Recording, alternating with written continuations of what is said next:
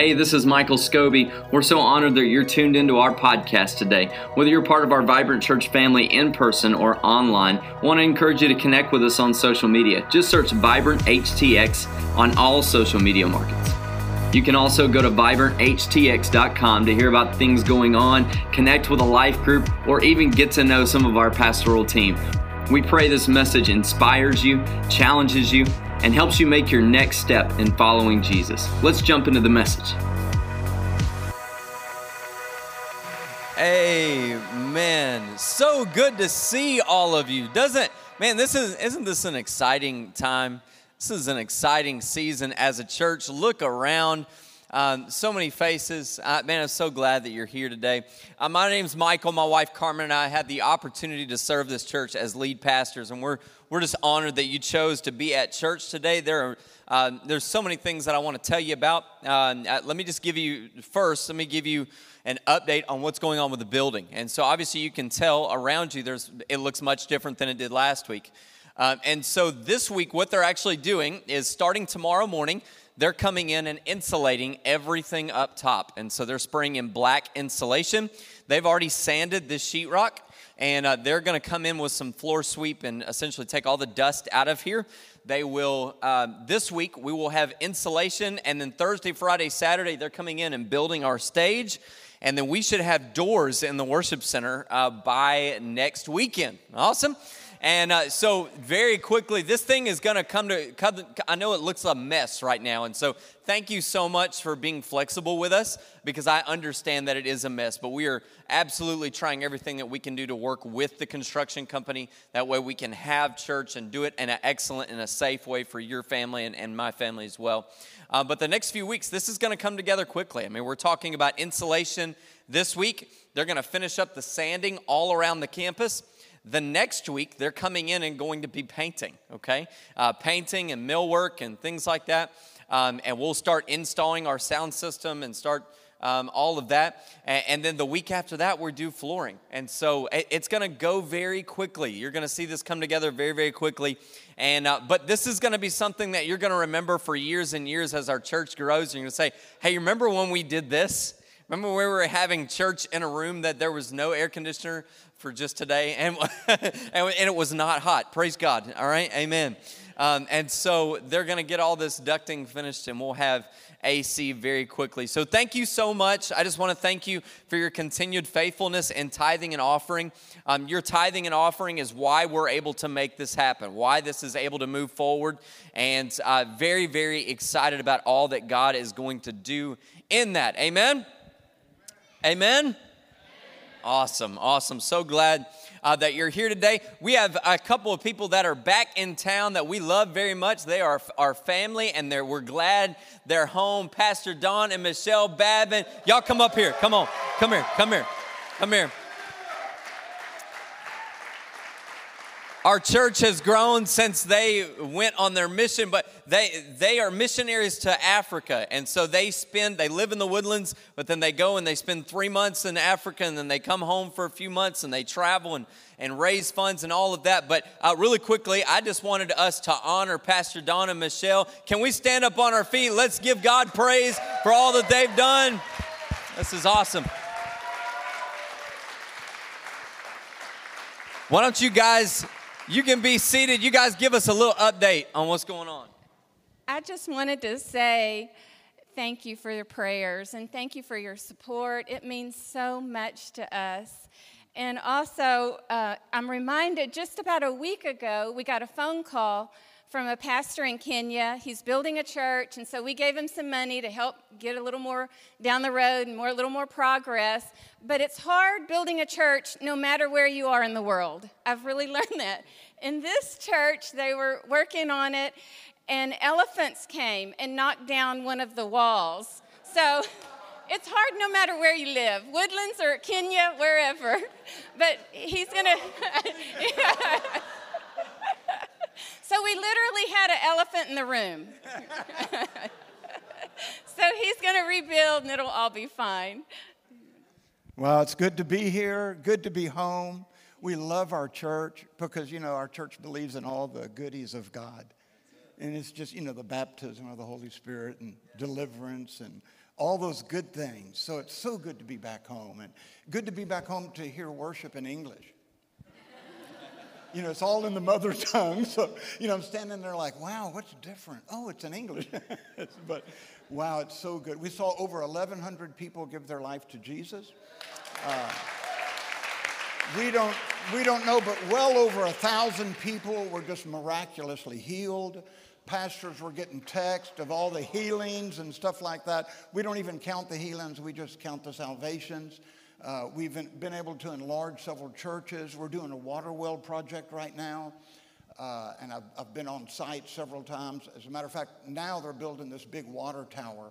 Because we don't do a well, we do a water project because we encourage them to do agriculture to create an economy for these tribes way out in the middle of remote Africa. And so they're building the tower now with a big tank, and then we'll pipe water out for different gardens and stuff like that. But a lot of the people came up to me and thanked me, and thank you for this church that helped us with that water project. But they came up to me and said, thank you so much for doing this, because now we don't have to drink contaminated water anymore. And the children are sick all the time because of it. So, I mean, you know, for them to get water is like you winning the lottery. It just doesn't happen. So this is like a major, major miracle for them. But, I mean, it's just, we see gardens everywhere now. When we went 13, 14 years ago, there were no gardens. And now there's gardens everywhere, which means now they have an economy. And so now they can send their kids to school, and they can buy clothes and things like that, whereas before they had no money.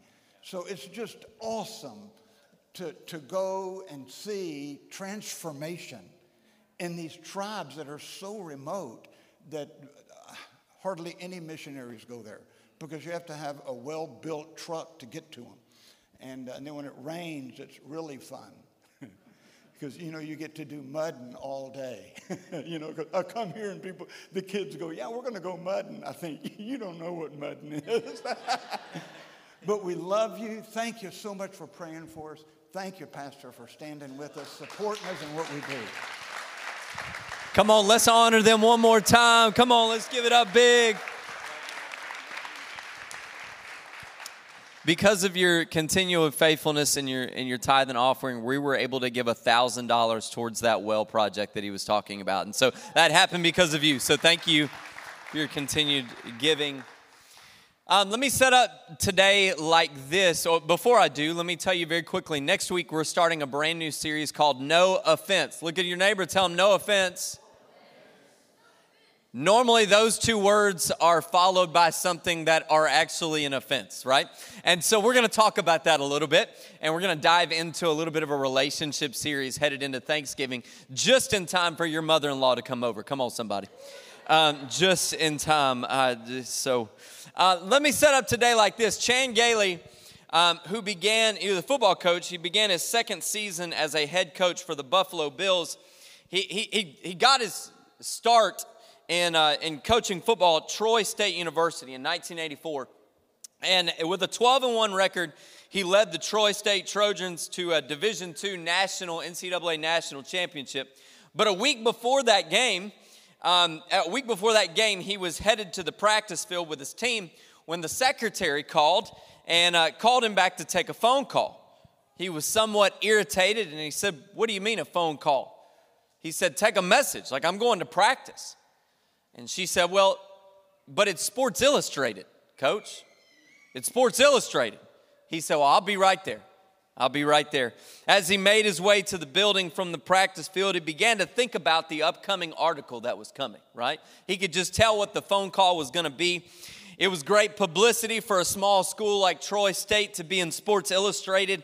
As he got closer, he realized that a big article would not be sufficient to tell the whole story of the season.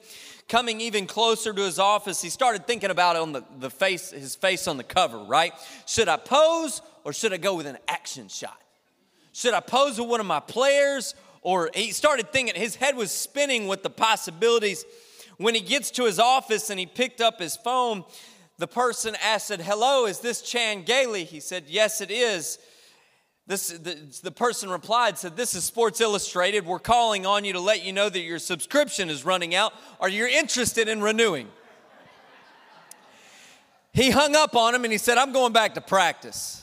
Hung up on him and went back to practice. Chan Gailey had this incredible vision of glory for himself in the moment, but ultimately he knew what he needed to do. He needed to be at practice. And so it's easy for us as a church in a time like this when we're seeing a building built all around us. We're seeing expansion. We're seeing growth. We're seeing, your kids are able to, your pre-K and nursery are able to be in their new spaces. And by the way, can we give it up for our incredible load-in, load-out team that made all of this happen every week? Come on, this is big. If you want to be a part of that, you can help us load out after church, or you can come Saturday at 4 o'clock. But it's easy for us to see all this happening and praise God for it. But there's sometimes that we just need to go back to practice. We just need to go back to practice because we know what got us here and what's going to get us to the next space. And so, our vision as a church, I felt like this season, we needed to go back to our vision. We needed to kind of recalibrate on our vision, make sure that we're all aligned in the same direction, headed in the same direction. We have a vision statement that we rally behind, and if you know it, I'd love for you to say it with me. We're real people with a real passion to live vibrant life in Jesus. Can you say that again? We're real people with a real passion to live vibrant life in Jesus. Amen. Amen. That is our vision as a church. And we have 9 core values. Everything that we do as a church lines around this vision, whether it's a program, whether it's our services, whether it's our kids ministry. Tonight, we're having our trunk or treat right here at the church, 5:30 to 8 o'clock. Come set up your car. If you haven't signed up, you can still sign up, set up your car. You can win. There's cash prizes that come along with that. But everything that we do aligns around this vision of we're real people with a real passion to live vibrant life in Jesus. Everything that we do aligns around that. We have 9 core values that kind of break down this particular vision. And we've been preaching through those 9 core values. The first week we preached that Jesus is our message. Generosity is our privilege, and that celebration is our response. Last week we preached that people are our purpose, unity is our commitment, and serving is our joy. Today we're gonna end this season of vision, finalizing these last 3 vision points, and so we're gonna kind of dive into this very, very quickly here. Number 1, honor is our approach. Honor is our approach. We lead by serving and we lead by loving, but there's another vital element that effective leaders and effective churches possess. Effective leaders and effective churches. It's an element that hasn't received a lot of attention in the leadership literature that fills the shelves of your Barnes & Noble leadership books here. It's actually something that our culture has lost tremendously. It's this culture of honor. A culture of honor. The truth is that great leaders are leaders that honor. Great leaders are leaders with honor inside of them. But the truth is that what would happen is if us as a church, every one of us, if all of us get this culture of honor, I believe we can change the flow of the river in our city. We can change the flow of the river of the culture as far as honor goes. We live in a culture that's not full of honor. It's full of dishonor, right? It's how quickly that you can put somebody down or take them out, or, that's a culture of dishonor. This element of honor goes hand in hand with serving and loving people in a realistic aspect here. For us to truly love and serve people, honor helps make them come alive. It's a Bible word, right? It's a Bible word. I know it's not a culturally relevant term, but I'd like to make it so. This word honor, this biblical word honor, the Greek word translated honor in the New Testament, actually it kind of goes back to this word, the translation goes back to something of priceless value. Priceless value. This word associated with a sense in the Old Testament is associated with a sense of heaviness or weightiness. heaviness or weightiness. Honor means heaviness or weightiness. And in fact, it's one of the 10 commandments is to honor your father and mother, right? We know this. It's to honor our father and mother. And so if we're going to go back to the Old Testament and look at that translation, that word literally means to make that they should be heavy in your eyes. And that doesn't mean that you imagine them gaining a lot of weight. That's rude. Don't do that. But it means it's about influence. It's about influence, right? You honor them by allowing them to have influence in your life. Jesus took it to the next level when he told us to give the same honor that we give to our parents and give it to everyone. To give that heaviness to everyone, to give that influence to everyone. We're to give them a respect that isn't earned because Jesus earned it for them. Honor. Frankly, honor is the key to making any relationship work, right? You can't have a marriage without honor. You can't have a friendship without honor. You can't have really any relationship without honor. You can't have a good job without honor. As a leader, it's perhaps one of the most important tools in opening another person's life and heart to your influence and to the direction that God would bring through you. Now, honor can't be something that we use in a manipulative stance here or a manipulative sense. Honor can't be fake. The first 2 words of our vision, we're real people. We're authentic. Honor's got to be real. I'm referring to the quality decision just intentionally to honor people, that we do it on purpose. It's an element that is so frequently missing from the lives of Christians, and it bothers me.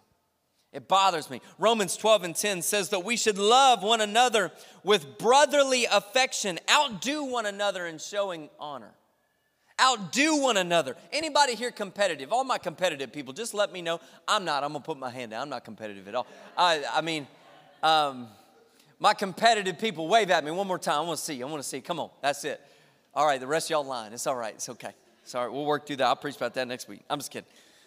I'm not super competitive. But this word is saying honor here. This word, the scripture, is that we should outdo each other in showing honor. When you look at honor that way, it changes things, right? When you look at honor that way, if you're in a competition with somebody next to you to see how much you can honor. You know what I think of instantly? Forgive me for a moment. Anybody Office fans in the house? Okay, all right. Y'all remember the episode when Andy and Dwight are constantly going back and forth, trying to one-up each other, like trying to give gifts and trying to do things. Y'all remember? Anybody remember? Just me. Okay, all right. This is the thing that I think about when I read the scripture. It's this constant outdoing of one another, of honor, right? So what this does is it makes it no matter who I look at, no matter who I'm dealing with, the person I like, the person I don't like, the enemy, my friend, I look at them, and my goal biblically should be to outdo them in honor. No matter how good you've been to me, no matter how bad you've been to me, my goal is to outdo you in honoring you. Can I give you a little secret? I'm going to give you a little SCOBY secret here, right here. Ready? When you come in the door, when I meet you at the front, I always want to be there, and I'm loving on you, and I'm always going to high five you. I'm going to hug your neck. I'm going to be there, okay? I'm going to be there. But you know what I'm always going to do when I'm there? I'm going to compliment something about you.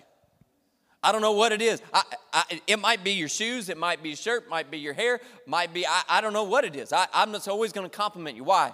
Because I take this seriously. Honor is my approach. Because when I look at people, I want to honor you. I want to love you. I want to serve you. Honor is how I serve you. And so I think if we all get a hold of this and we recognize that the people around us, we're called to them, to honor them. And the truth is, I've discovered this about honor, it's a reflection of how much you value that person.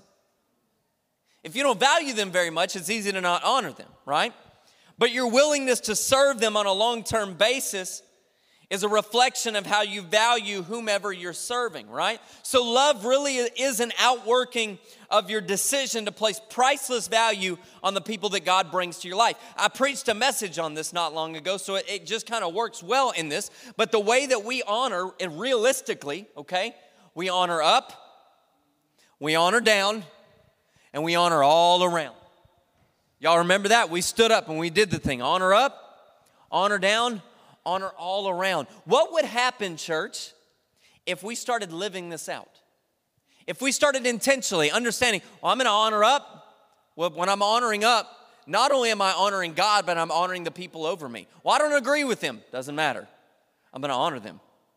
Well, I'm going to honor down. I'm going to honor the people in my downflow. I'm going to honor my kids. I'm going to honor anybody that has served.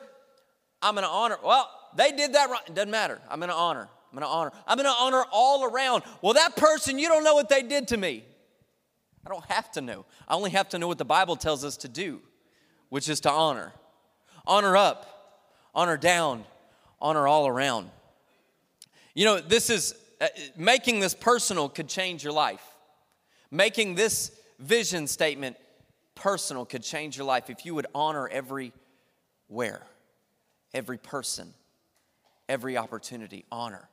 And so right now, I actually want to do something that's, I'm gonna shake it up on you a little bit today. Everybody in this room should have a communion cup. And if you don't have a communion cup, if you're a teenager and above, if you don't have a communion cup, please just lift your hand. If you don't have one, and our ushers are around and they'll get you one. What I would love for us to do, if we could stand right now, and we're actually gonna take a moment and we're gonna live this out. We're gonna start out right now by honoring up. We're going to honor up. We're going to honor God. You know, at the Last Supper, Jesus was there with his disciples, and he's there eating with them, and he tells them, he says, he's explaining what's about to happen. The crucifixion is about to happen. He says, I'm going to die. I'm going to go away, but I'm going to come back. And this, a lot of dialogue happens, but this foundational thing that Jesus was telling them is like, look, there's something that I want you to do to remember me. In the toughest of times, and the hardest of times, in the easiest of times, I want you to do this to remember me. Why? Because it was about honor. It was about honor. Jesus was talking and he says, hey, this bread right in front of you, this is going to be my body. And when you take of this bread, I want you to remember the sacrifice that I made for you. You know, there are many different churches and many different religious experiences and things like that. But the only prerequisite that I find to take communion is that we have a repentant heart. And so right now, what I wish that we would do right now is I'm going to do it over the mic, but I wish that you would right now just take a moment and ask God to clear out any of the stuff out of your heart. Any of the sin, any of the anxiety, any of the stress, any of the things that you've allowed to weigh you down right now, that you would just ask God to remove that from you. Lord Jesus, I love you. I come before you today and I honor you, God. I pray that you would remove the sin from my heart. You would remove, God, anything that I have done that has offended you, Lord, that you would forgive me of that. That you would forgive all of us, Lord. Forgive us of our sin. God, today, more than anything, we want to honor you, but we want to honor you with a clean and a pure heart. God, because God, I want to be a sanctuary of your Holy Spirit. I want the sanctuary of my heart to be clean and pure. So God, I pray that you would root out any of the filth, anything that is not pure, anything that is wrong or not holy, anything that is not righteous, that you would clear it out of me. In Jesus' name. Church, let's take the bread and remember his body. Lord, thank you.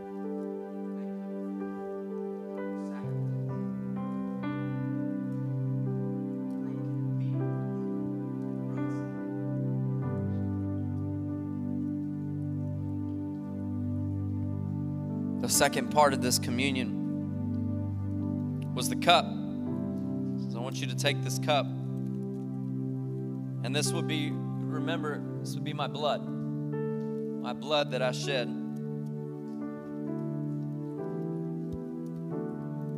When you take this cup, you You'll remember the sacrifice of blood. You know, I don't know if you know this, but the life of your body is in your blood. It's not in your bones, it's not in your tissue, it's not even in your organs. But without blood, your body literally cannot survive. And so what I really do believe that in the communion of that time, when Jesus was telling them, I want you to remember, take this wine, remember for the blood that was shed, he was literally telling them, look, I want you to take this to remember because I'm literally bringing you back to life. My blood was shed so it would literally bring you back to life. Your sin doesn't have to weigh you down. Your past doesn't have to hinder your future. Literally, his blood shed brought you back to life. Church, let's honor up by remembering the blood of Jesus. Let's take this cup.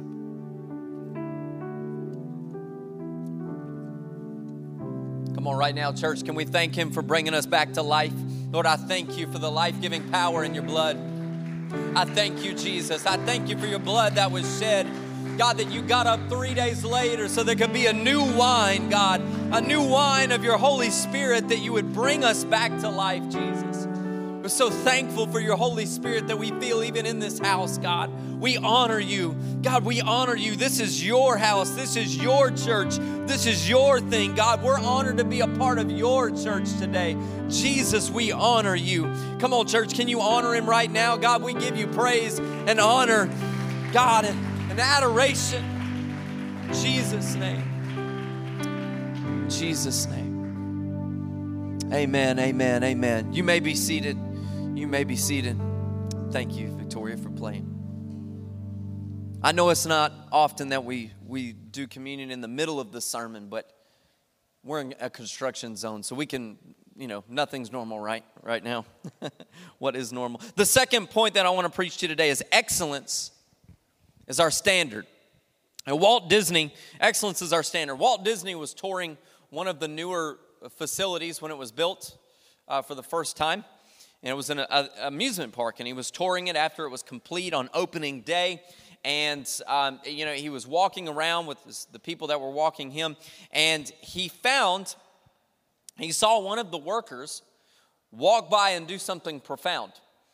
One of the workers walked by, and there was a piece of paper right by his foot, and he walked right by the piece of paper and didn't pick it up.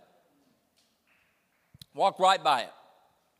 Walt Disney said, I need to know who that man is. He went and got him, fired him on the spot. Why? Because excellence is a standard. Excellence is a standard. Now, I'm not trying to fire anybody here, but I can fire myself. But the culture of our church is incredibly important. The culture of our church is incredibly important. It affects not so much what is done, but how it's done, right? Let's be honest. A lot of churches look the same on the outside.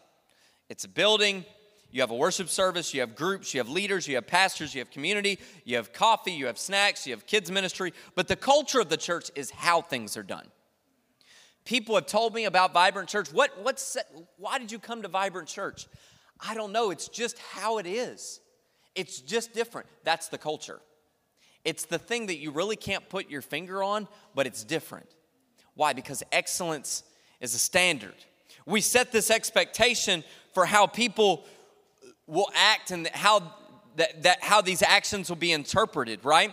What kind of expectations do we embrace here at Vibrant Church? How are things done? How do we want things to be done? What kind of a culture honors God?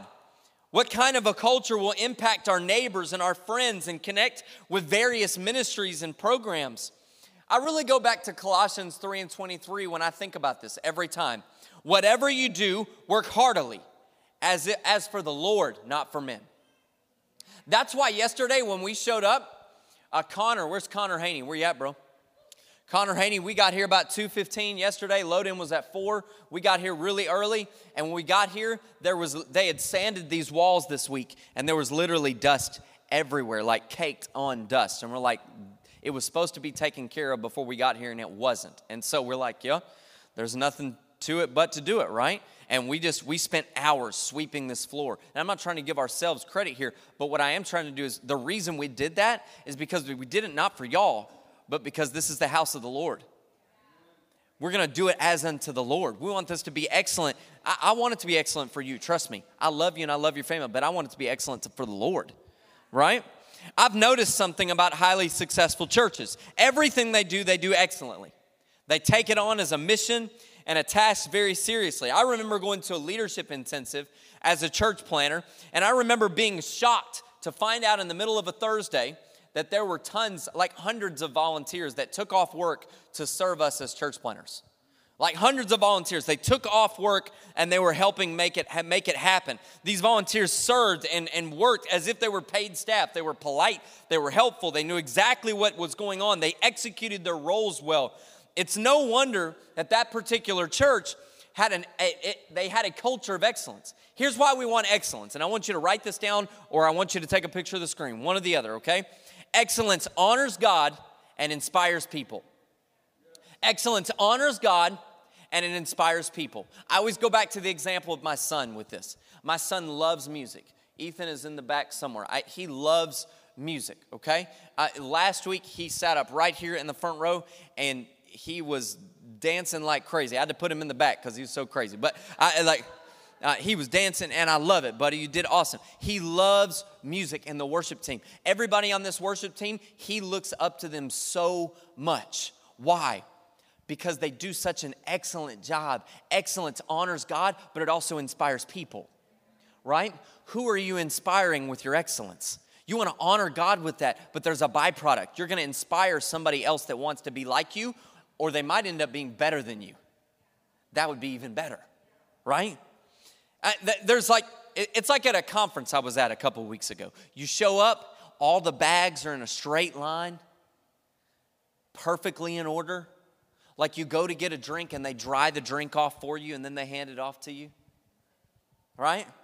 It's over the top. This excellence honors God, but the Bible says whatever that we do, we do it for the glory of God. How do you glorify God with your simple tasks? Like your day-to-day, like doing your expense report at work, or building that thing, or doing that thing, or driving, or whatever that thing is. You honor God by your attention to detail, because excellence is a standard that you set for life. My guy, Jerry Haney. Anybody love Jerry? Love Jerry? He's looking at me because I've got him nervous right now. I've got him nervous. Hey, Jerry shows up every Saturday for load in, whether he's serving or not. He shows up, he loads in, he loads out. But here's what I love about Jerry. A few weeks ago, guys, I'm going to be honest with you. I'm a little stressed about a few things going on. I don't know if y'all have noticed there's a few things going on. I could get a little scattered and a little stressed about it, okay?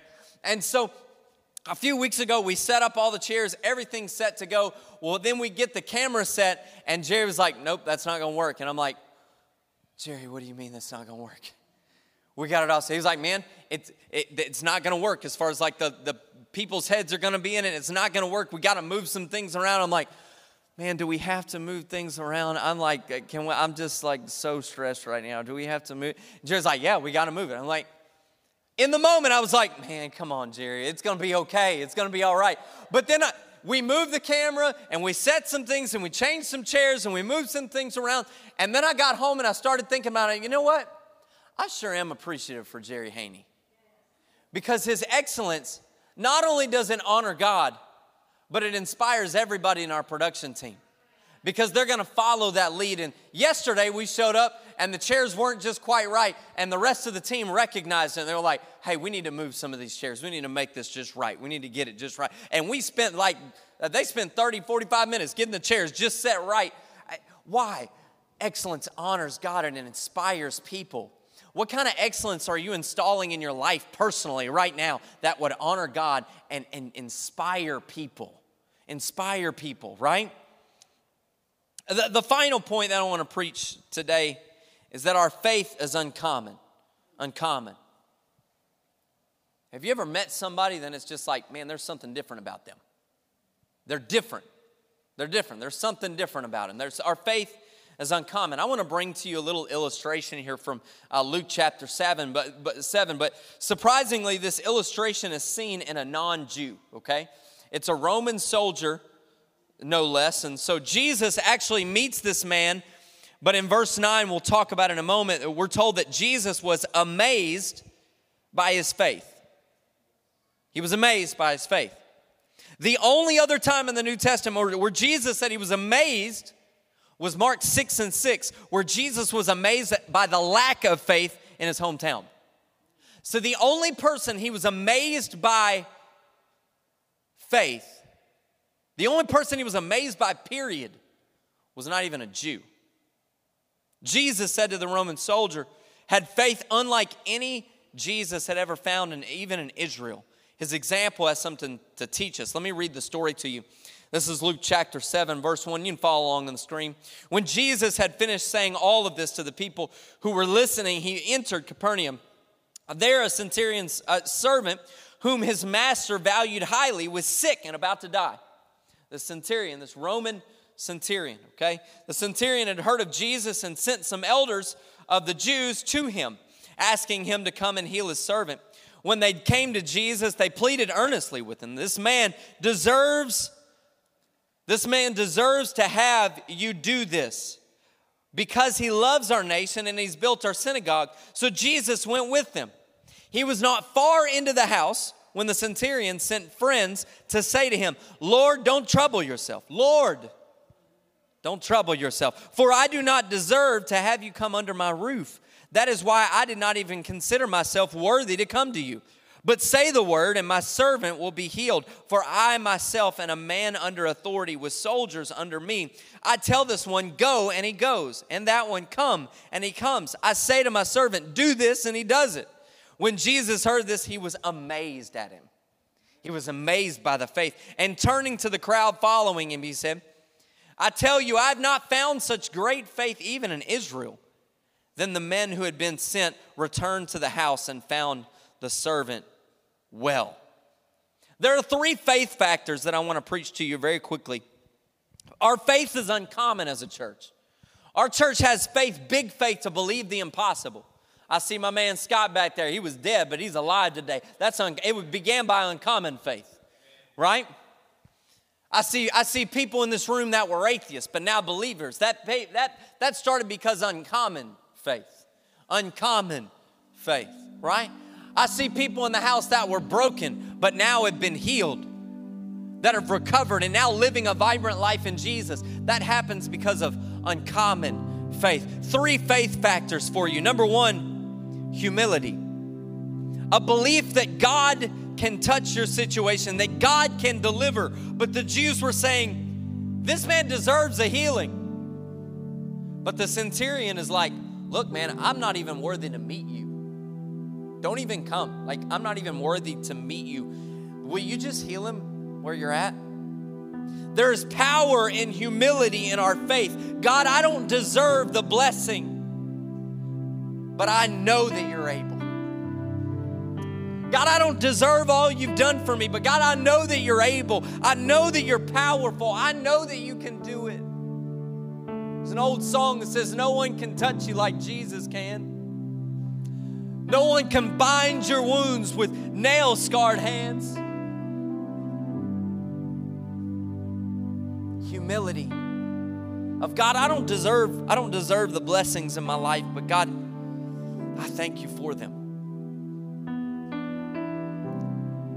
Second was belief against the grain. See, this man was a Roman soldier. I don't know if you know this or not, but believing in Jesus and even calling on him to heal somebody he was connected to was not the most popular thing for him to do. In fact, something like this would have surely gotten him killed after the resurrection because of Saul. Saul would have killed him for this. But knowing all that what could have happened, the social circumstances, the possible outcome, the grain was going one way, the river was going one way, he believed inside that Jesus could heal this man. He believed so much so that he sent friends to speak to Jesus. Faith requires you, uncommon faith requires you to swim upstream in the world. Everything that the world wants, the Lord typically wants the opposite.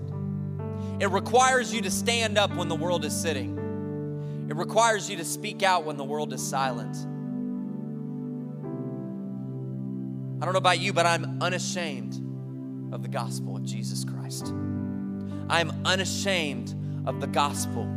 I'm unashamed that Jesus died on the cross and rose 3 days later so we could be saved, so we could be sanctified, so we could be justified, so we could be healed and find freedom and live vibrant life in Jesus.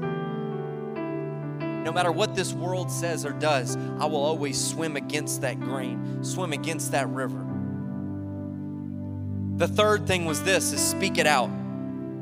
He believed and confessed his belief publicly that Jesus could work a miracle on his behalf. The fact that he confessed it publicly to a group of people and sent them to Jesus where there was a crowd got the attention of Jesus. The centurion would not only believe, but he would get some of the closest people around him and say, hey, look, I know this isn't popular. I know this could cost you your life, but I want you to go tell Jesus, you don't even have to come. I believe in you. Would you heal him? I'm not worthy, but you're powerful and you're worthy. He made a faith statement, and that faith statement opened the door for a miracle. Would you stand with me all across this room today? When you walked in, you were given a Sharpie. I want you to grab that Sharpie right now. How many of you right now have something that you want the Lord to work in your life? Something in this season that you've been praying for, that you've been asking the Lord for, that you're just like, okay, God, I need you to move in this situation. You got something, if you do, raise your hand. Come on, look at those hands around you. Every one of those hands, what I want you to do is I want you to have a Sharpie. 2 years ago, we did something powerful with our launch team. Our launch team, 2 years ago, we were in the elementary kids room. And what we did was we took Sharpies just like this, and we began to write faith statements on the ground everywhere in that room, all the way into the lobby right by the door. Some of us, through teary eyes, writing these faith statements. When they tore the flooring up, the first thing that I wanted to come look at before they sanded anything down was I wanted to come look at some of those faith statements. I started looking at these faith statements, and I could tell who wrote that one because I saw that come to pass. Who wrote that one because I saw that come to pass? Who saw that one because I saw it happen? I saw this person healed. I saw this person saved. I saw this person delivered. Here's the thing, is that when we declare publicly that we believe in the power of Jesus, that he can move on our behalf, and we declare it publicly, what happens is it gets the attention of Jesus. It's an uncommon faith that leads to uncommon miracles. Church, we're a church with uncommon faith. And so what I want you to do, in a moment, I'm going to pray over you. And what I want you to do is I want you to take your Sharpie, and I want you to find a spot somewhere in this room. And I want you to write that thing. I want you to write that thing that you believe God's going to do for you in this season.